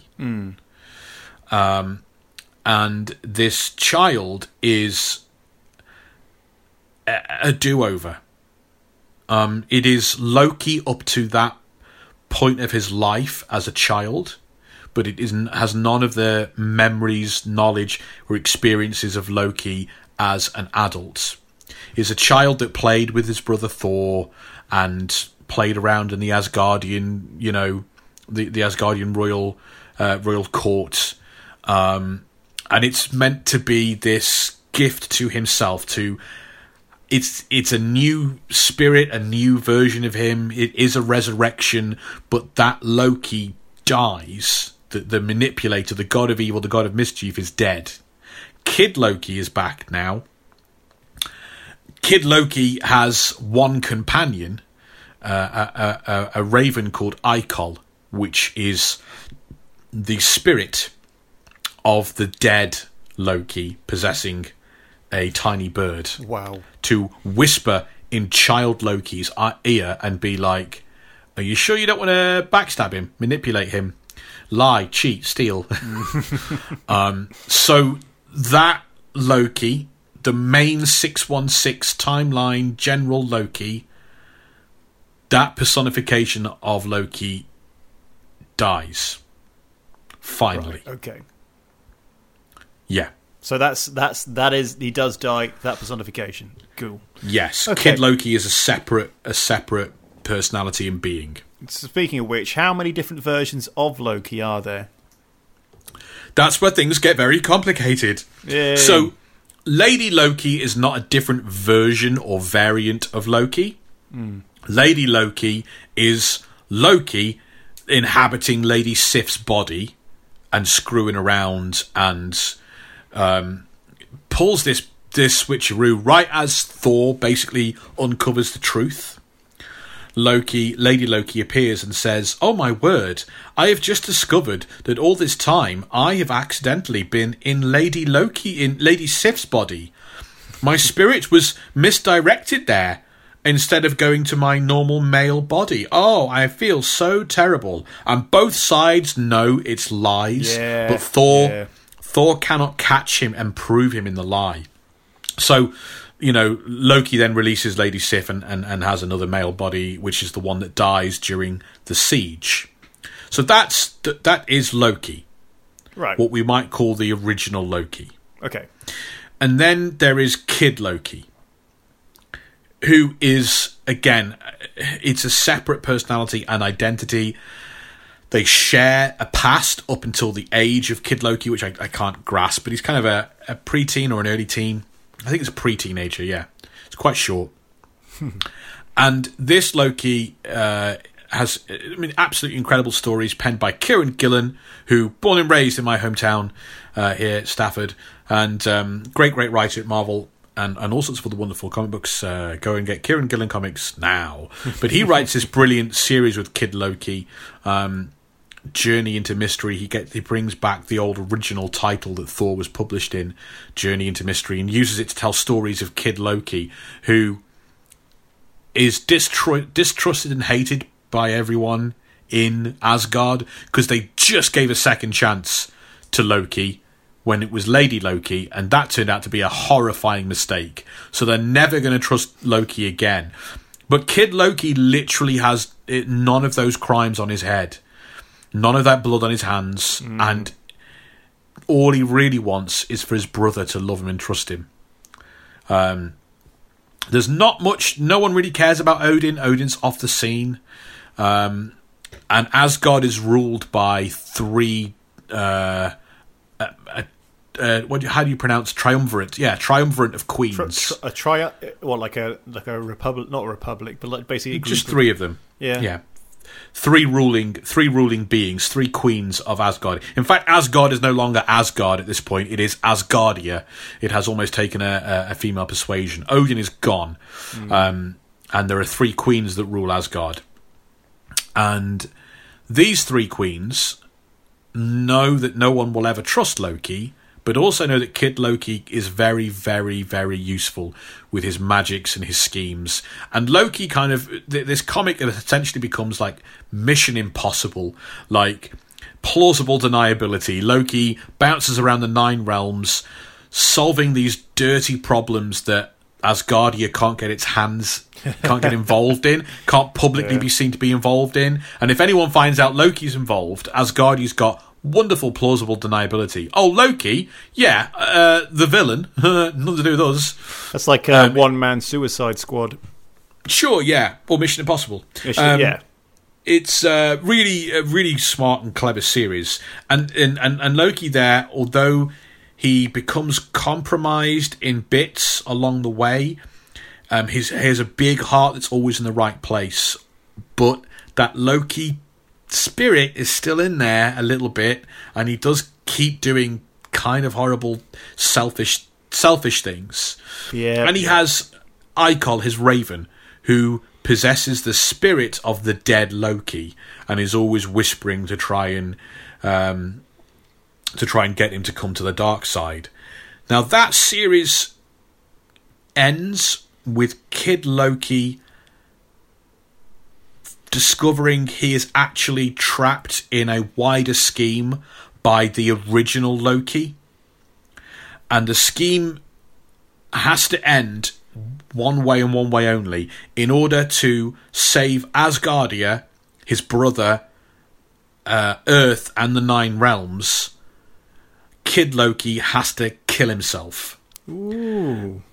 And let the personality of the original Loki possess his body and take over. Okay. And all the goodwill, all his good deeds, his heroic deeds, his great actions, the lives he's saved, the trust he has finally built up in Thor and the rest of the Asgardians will all be there for the picking when the real original Loki steps back in with this young body that now everyone trusts. Ooh. And he'll just be able to there will be no door that is not open to him again. The goodwill has been banked. Yeah. But the problem is, what happens is that it doesn't quite go the way that the original Loki thinks it's going to go. He thinks Kid Loki is going to destroy his mind. Original Loki is just going to pop back into that body, pick up where he left off, but in a younger, with all his crimes wiped clean, a younger body. But what actually happens is he has all the memories of Kid Loki, and he can feel all the emotions Kid Loki felt. So the 2 personalities actually kind of merge to create a 3rd version of Loki, which is Kid Loki, his memories, thoughts, his kind of not innate goodness, but his morality perhaps, merged with the despicable, awful, let's destroy Asgard, original, manipulate everyone Loki. And from that we get a kind of a 3rd personality. So there are essentially 3 different versions of Loki in Marvel. Okay, that's cool. But let's move away from Loki for a bit. What can you tell us, Rob, about the Time Variance Authority? Oh, these are really fun, and they don't come up very often whatsoever. They're like a very... They could fit into obscure Marvel. I mean, they're not particularly ridiculous, but they're kind of obscure. Yeah, because I thought if they appeared a lot in the comics, it would mess around with so much. I don't know. Yeah, maybe. They're not very. I don't think you can have stories about them. They're not terribly, sympathetic. Anyway, yeah. They first appear in 1986. They create the creation of Walter Simonson, who is a one of the famous Thor names, and Sal Buscema. We meet them in a story about Okay, a futuristic civilization of Brooklynopolis. It's threatened by some great big horrible thing from World War 7 or 8. And the lawman of the future, Justice Peace, who to me feels very much like nearly a Judge Dredd kind of martial law character, but not so violent. But lawman of the future, just to me, says Judge Dredd. Justice Peace is recruited by something called the Time Variancy Authority, and allowed to go back in time and eliminate this threat called the Zaniac from the past to save Brooklynopolis of the future. And he goes back and he teams with Thor. Okay, so the TVA appear as merely backstory to this character, Justice Peace. Right. Okay. But it becomes established in a couple of stories that the TVA claim responsibility for monitoring the multiverse. Right, yeah, there we go. And they do prune timelines if they're deemed too dangerous to exist. Now, not to make any comment about any spoiler comments, but in the Marvel, and to call it the Marvel universe, but in the Marvel comic books, there is well established a multiverse. Yeah. Earth is merely Earth 616 of a multitude, perhaps an infinity of them, and the TVA are there to prune timelines that get too dangerous, and get rid of those universes. And they also take events to prevent other beings from altering the past or altering the future or whatever.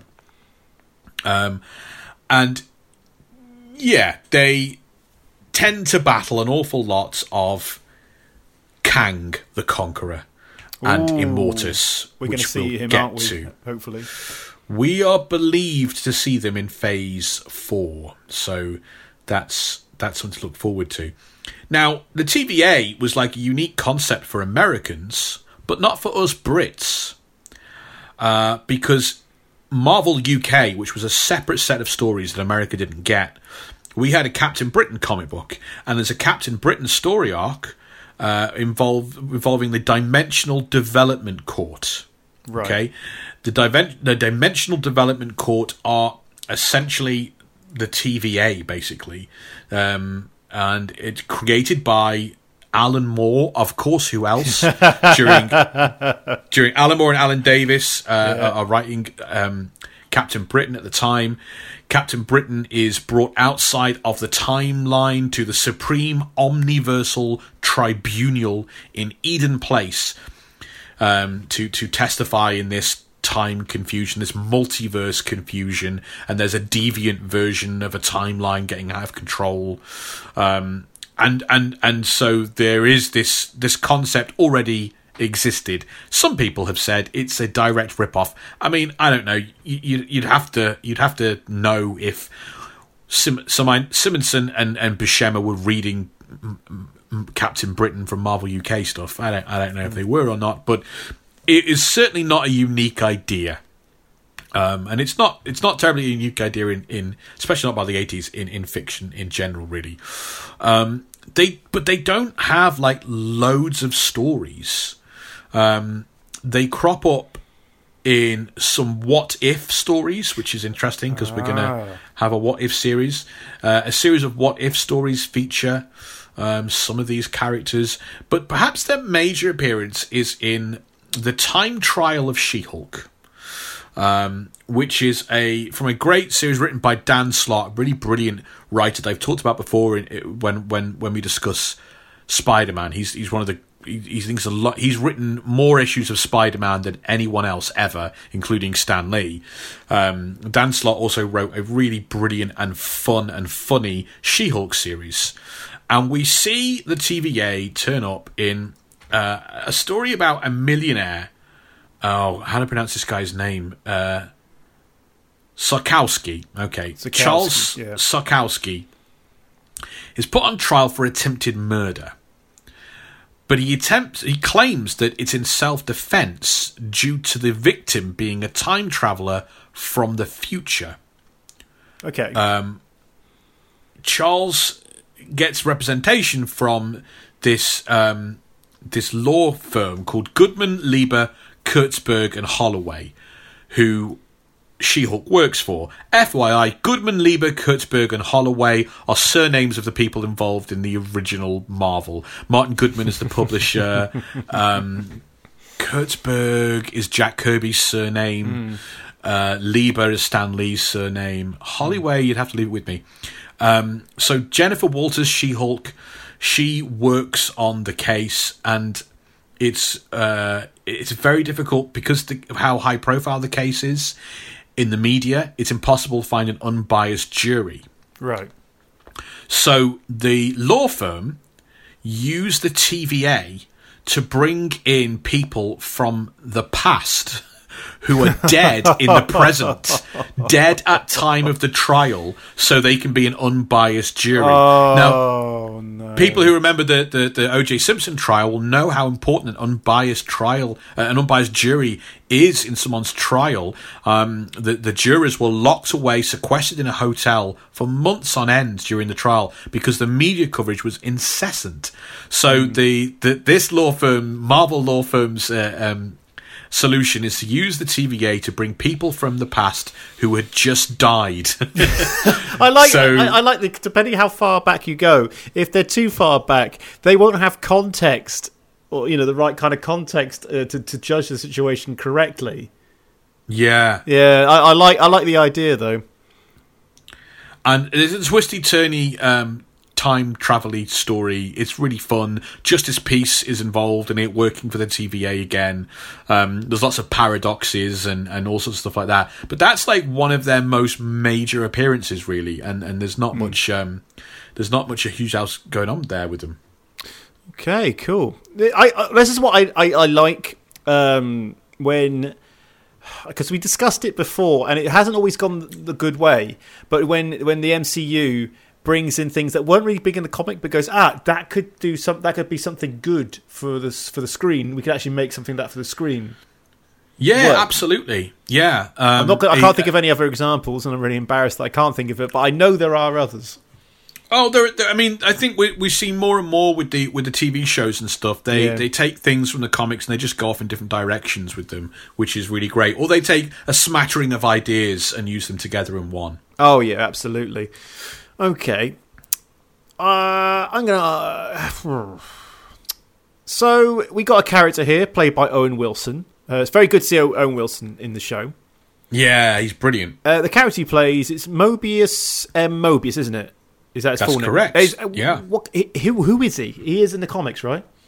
Yeah. He's a bureaucrat and middle management figure for the Time Variance Agency, created by Walter Simonson again in the 90s. And Mobius first encounters the Fantastic Four when prosecuting them for illegal time travel use, continuity theft, and other various charges from one of their adventures. His physical appearance is based on legendary Marvel writer/editor Mark Gruenwald.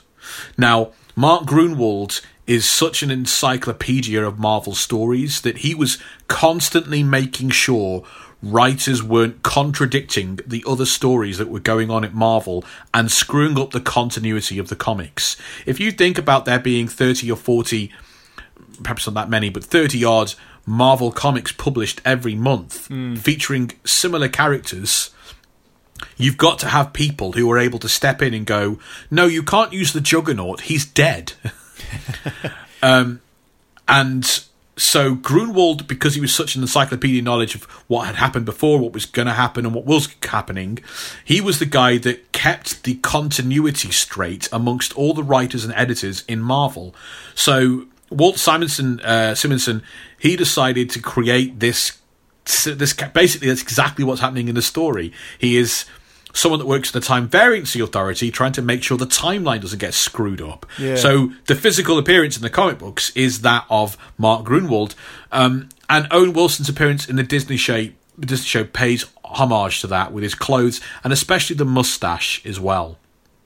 I'm looking at the pictures of him right now, and obviously they're comparing with Owen Wilson, and they got it mostly down. Owen Wilson still looks like Owen Wilson, but you know. Owen Wilson looks like he's doing an impression of him from Mad Men. John Slattery from Mad Men. But yeah, I'm looking at it. They got the basic gist of the character down. It's good. He's pretty all right. I mean, Owen Wilson's just Owen Wilson in the show, isn't it? He's just Owen Wilson playing Owen Wilson, who, if Owen Wilson was a bureaucrat. Yeah, I think that is kind of his style. But I mean, Robert Downey Jr. is just Robert Downey Jr. but in an iron suit. So I think, you know what, one thing that's just I find interesting in the time variancy authority, when they start to become used as this funny way of a nod, wink, wink to continuity issues, to undoing things and getting things right. The same run by Dan Slott and She-Hulk that has the TVA also introduces this idea of Other Earth, I think it's called, or Alter Earth. And he introduces a way to tidy up any and all problems that are happening in the Marvel universe in terms of Marvel characters acting against their personality. Yeah. There was a big problem with Dan Slott is writing She-Hulk, and in someone else's comic they have She-Hulk sleep with Juggernaut. Oh. And Dan Slott is like, my She-Hulk that I'm writing in her own series would never do that. But some other writer, writing X-Men or whatever, has my character sleep with Juggernaut, and I don't get a say in it. And there was some other little things along the way, you know, with the other Marvel writers were annoyed about and go, or readers would say, well, how come Wolverine acts like this in X-Men and then acts like this in Avengers? Dan Slott introduced a very humorous way of tidying that all up.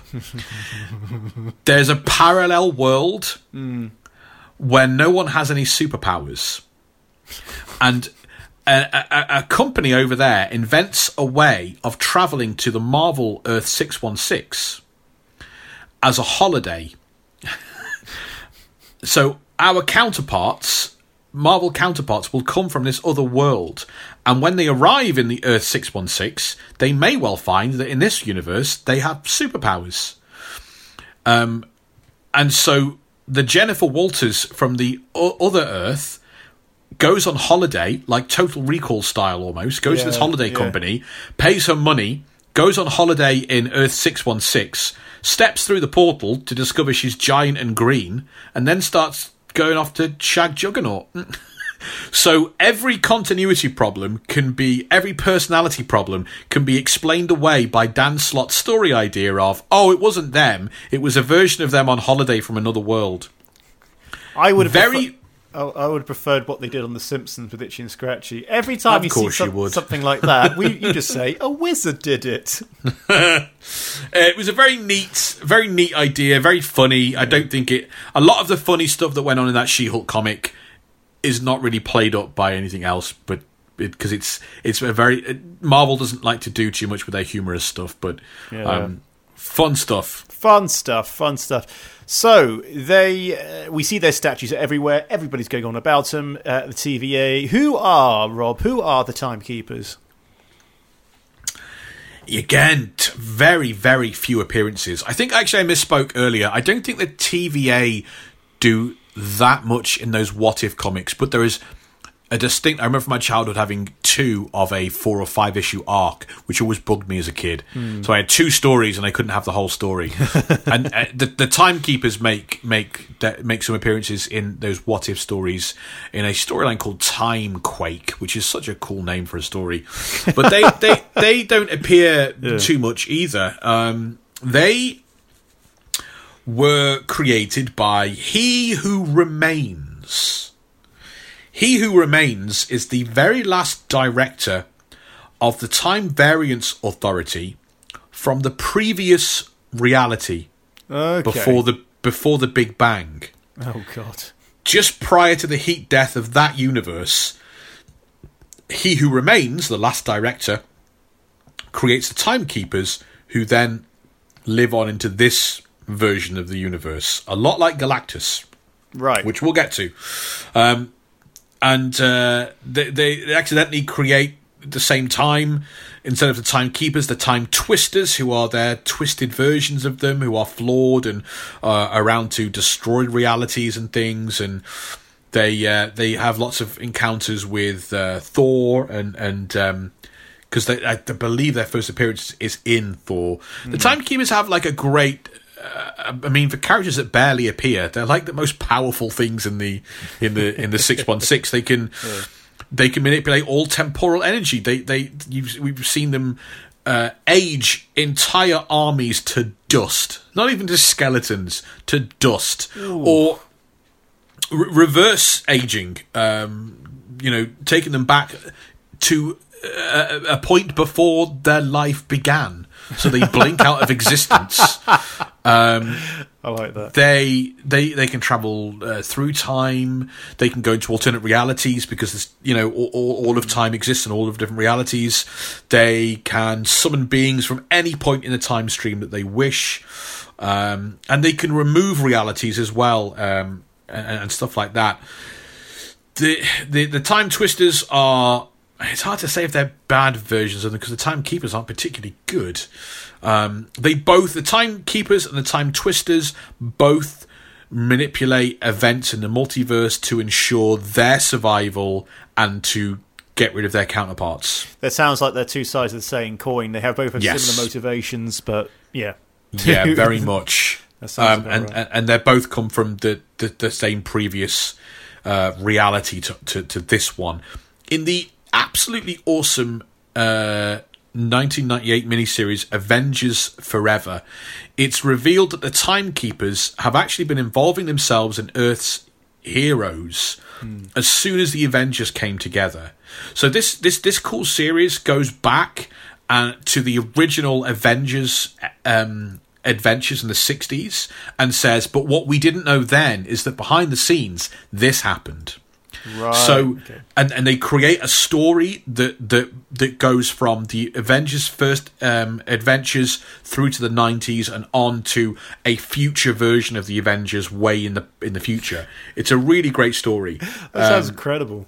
Yeah, it's revealed that in the Avengers' second issue, their second adventure in the 1960s, they're trying to stop an interdimensional alien called the Space Phantom, who is a bit ridiculous, and because he's a bit ridiculous, no one ever uses him. He's purple, he lives in limbo, and he can swap places with anyone he wants, and they get teleported to limbo, and he takes on their form in our world. And he was using it to disguise himself as the Avengers to try and break them up. Like, suddenly Thor's not being nice, he's being grumpy, and he's starting a fight with Iron Man or whatever. And to break them up. The Avengers Forever story reveals that this was all done at the command of the Timekeepers to break up the Avengers before their power could threaten the Timekeepers. And then the Avengers' first major world-saving story adventure took place in like issue 9 or 10 when they battle Kang the Conqueror. Kang the Conqueror is a warlord from the future who brings his technology and armies back in time to try and conquer the ill-prepared modern day. This was revealed also to be a plot by the Timekeepers. And they also revealed that sensing the Scarlet Witch's power, the Timekeepers tried to manipulate events to ensure her death. And a lot of the messed up things that happened to Wanda over the years have been revealed to be because of the Timekeepers manipulating the timeline. But all they actually ended up doing was resulting in her falling in love with the Vision, which really messed things up. Bloody hell. All right, I've got one more question for you. So, one of the characters we see in the TV show a lot of is the TVA judge Ravonna. Is she someone we should know? This is it. Ooh. We had a little teaser right at the start, and we said we might be taking our first steps into Phase 4. Ah, here we go. The rumours are, and I'm not entirely sure if they'll be confirmed, but that Kang the Conqueror is scheduled for Phase 4 of the MCU. Right. Kang the Conqueror, as I just said, is this major classic Avengers and Marvel villain. He is a time traveler who is utter mastery of the timeline and conquers and rules the Earth and, in fact, the cosmos and the galaxy in the future. So, Ravonna Renslayer is Kang's true love. Oh, here we go. And the motivation for a lot of his actions. And this is Ravonna Renslayer. In the 40th century, this character, Ravonna Alexis Renslayer, is the daughter of a king who is essentially... So Kang is trying to annex her time into his empire. Kang doesn't just conquer galaxies. He conquers timelines. He conquers he conquers entire eras. His kingdom spans different decades and different hundreds of years and stuff. Kang falls in love with Ravonna, but she hates him due to the fact that he's trying to conquer her father's kingdom. And when the kingdom is threatened with rebellion, Kang kind of he does an awful lot to try and win Ravonna's hand in marriage. So Ravonna rebels against him, but Kang allows it because he loves her.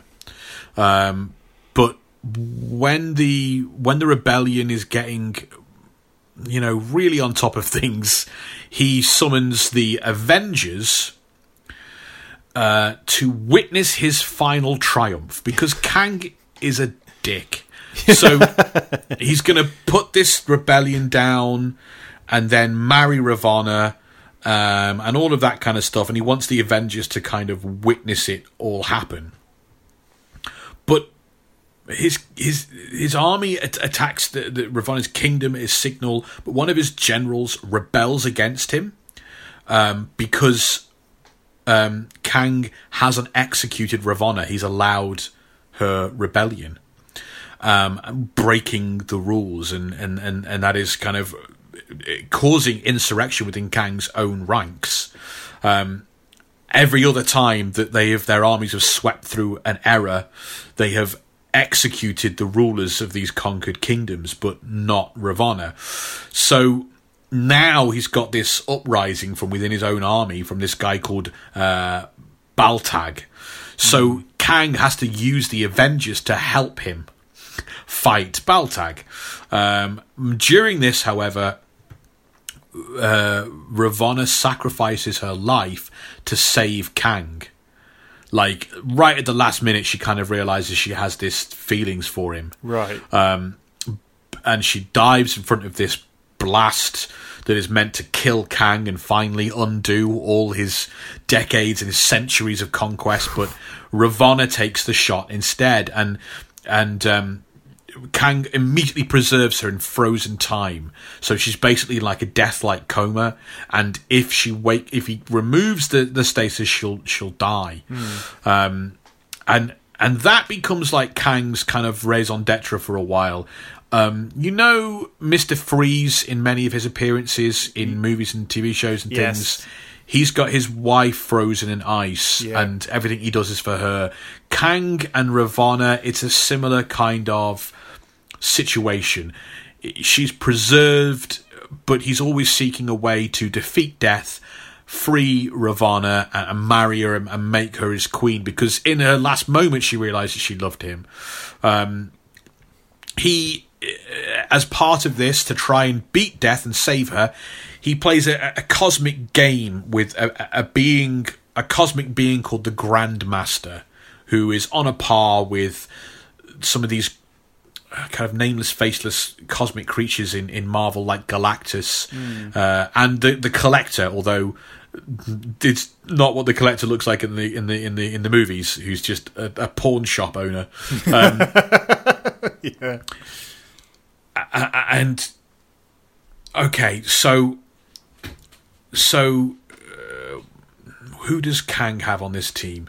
So Kang wants to destroy the Avengers because he partly blames them and he wants to conquer their period of time. The Grandmaster creates this tournament of champions. The Grandmaster has as his champions the Avengers, and Kang has this team of other heroes called the Squadron Supreme from a different reality. The Squadron Supreme are all essentially Marvel versions of the Justice League. Okay. There's Hyperion, who is a stand-in for Superman. There is Nighthawk, who is a stand-in for Batman.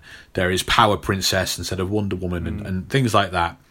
And they have these. It's a great story. They have these great big clashes, and Kang's prize at the end, if he wins, is kill the Avengers and save Ravonna. He doesn't quite. He only partially wins. So the Grandmaster decrees he can only have one of his two prizes. And instead of choosing to save Ravonna, he chooses to kill the Avengers instead. This will come back to haunt him because eventually, after some very convoluted things, Ravonna does come out of the coma. She's saved and rescued by another version of Kang from another point in the timeline. Ooh. There starts to become a Kang war. Kang keeps going back in time and forward in time to kill different versions of Kang. So all the Kangs are at war with each other. But one Kang has Ravonna at his side as his queen, which drives all the other Kangs nuts. It gets deeply complicated. Ravonna now hates Kang because she knows that Kang chose to not save her but to kill the Avengers. So she believes that Kang is beyond saving, and she now throws her lot in with her new love, Immortus. Now, Immortus is Kang from even further into the future, when he has grown wary of being a warlord and a conqueror, and has instead joined with the Timekeepers to help preserve and nurture timelines. FYI, Kang is also the Pharaoh Ramtut that we have in our history. Pharaoh Ramatut is Kang when back in time. And also, he's a descendant of either Reed Richards or Doctor Doom. No one knows which one. Oh, God. So, Ravonna, Kang, very messy. Immortus, the timelines, the future, the past, different versions, betrayals, kingdoms that span centuries. It is all sort of there in Ravonna, who, as we see, is this judge in the TVA. Does that answer any question? I think that answers all. Well, I was going to ask what's going to happen in Phase 4, but you answered that too. Well, not really, but this is our first glimpse of what may. I mean, this could be the first glimpse of a character that may play an essential part in Phase 4. If Kang is definitely, I think Kang is definitely appearing in Ant-Man and the Wasp: Quantumania. I think that's what's been confirmed, and that's the first film of Phase 4, isn't it? That's gonna. So, whether Ravonna plays a part in that, who knows? But that is all the answers I have for you this time. So we have dug so deep into Loki, his very long and very evil and very twisted timeline. We've explored the time variancy authority. We've looked at the Timekeepers, and we've even had perhaps our very first glimpse of Phase 4 of the MCU with Ravonna. An awful lot to unpack from this episode, Will. An awful lot of questions and answers. Thank you for your curiosity and indeed your ignorance that God is there. In terms of reading lists, for Lady Loki, you want to check out J. Michael Straczynski's Thor Volume 1. I mean, Straczynski is very impossible for me to tell you how to spell. If you just type Thor J. Michael, the surname will appear in your searches. For Kid Loki, which is really cool, and I really recommend that, you want to be checking out Kieran Gillen, Journey into Mystery. A great story art there. It's really cool.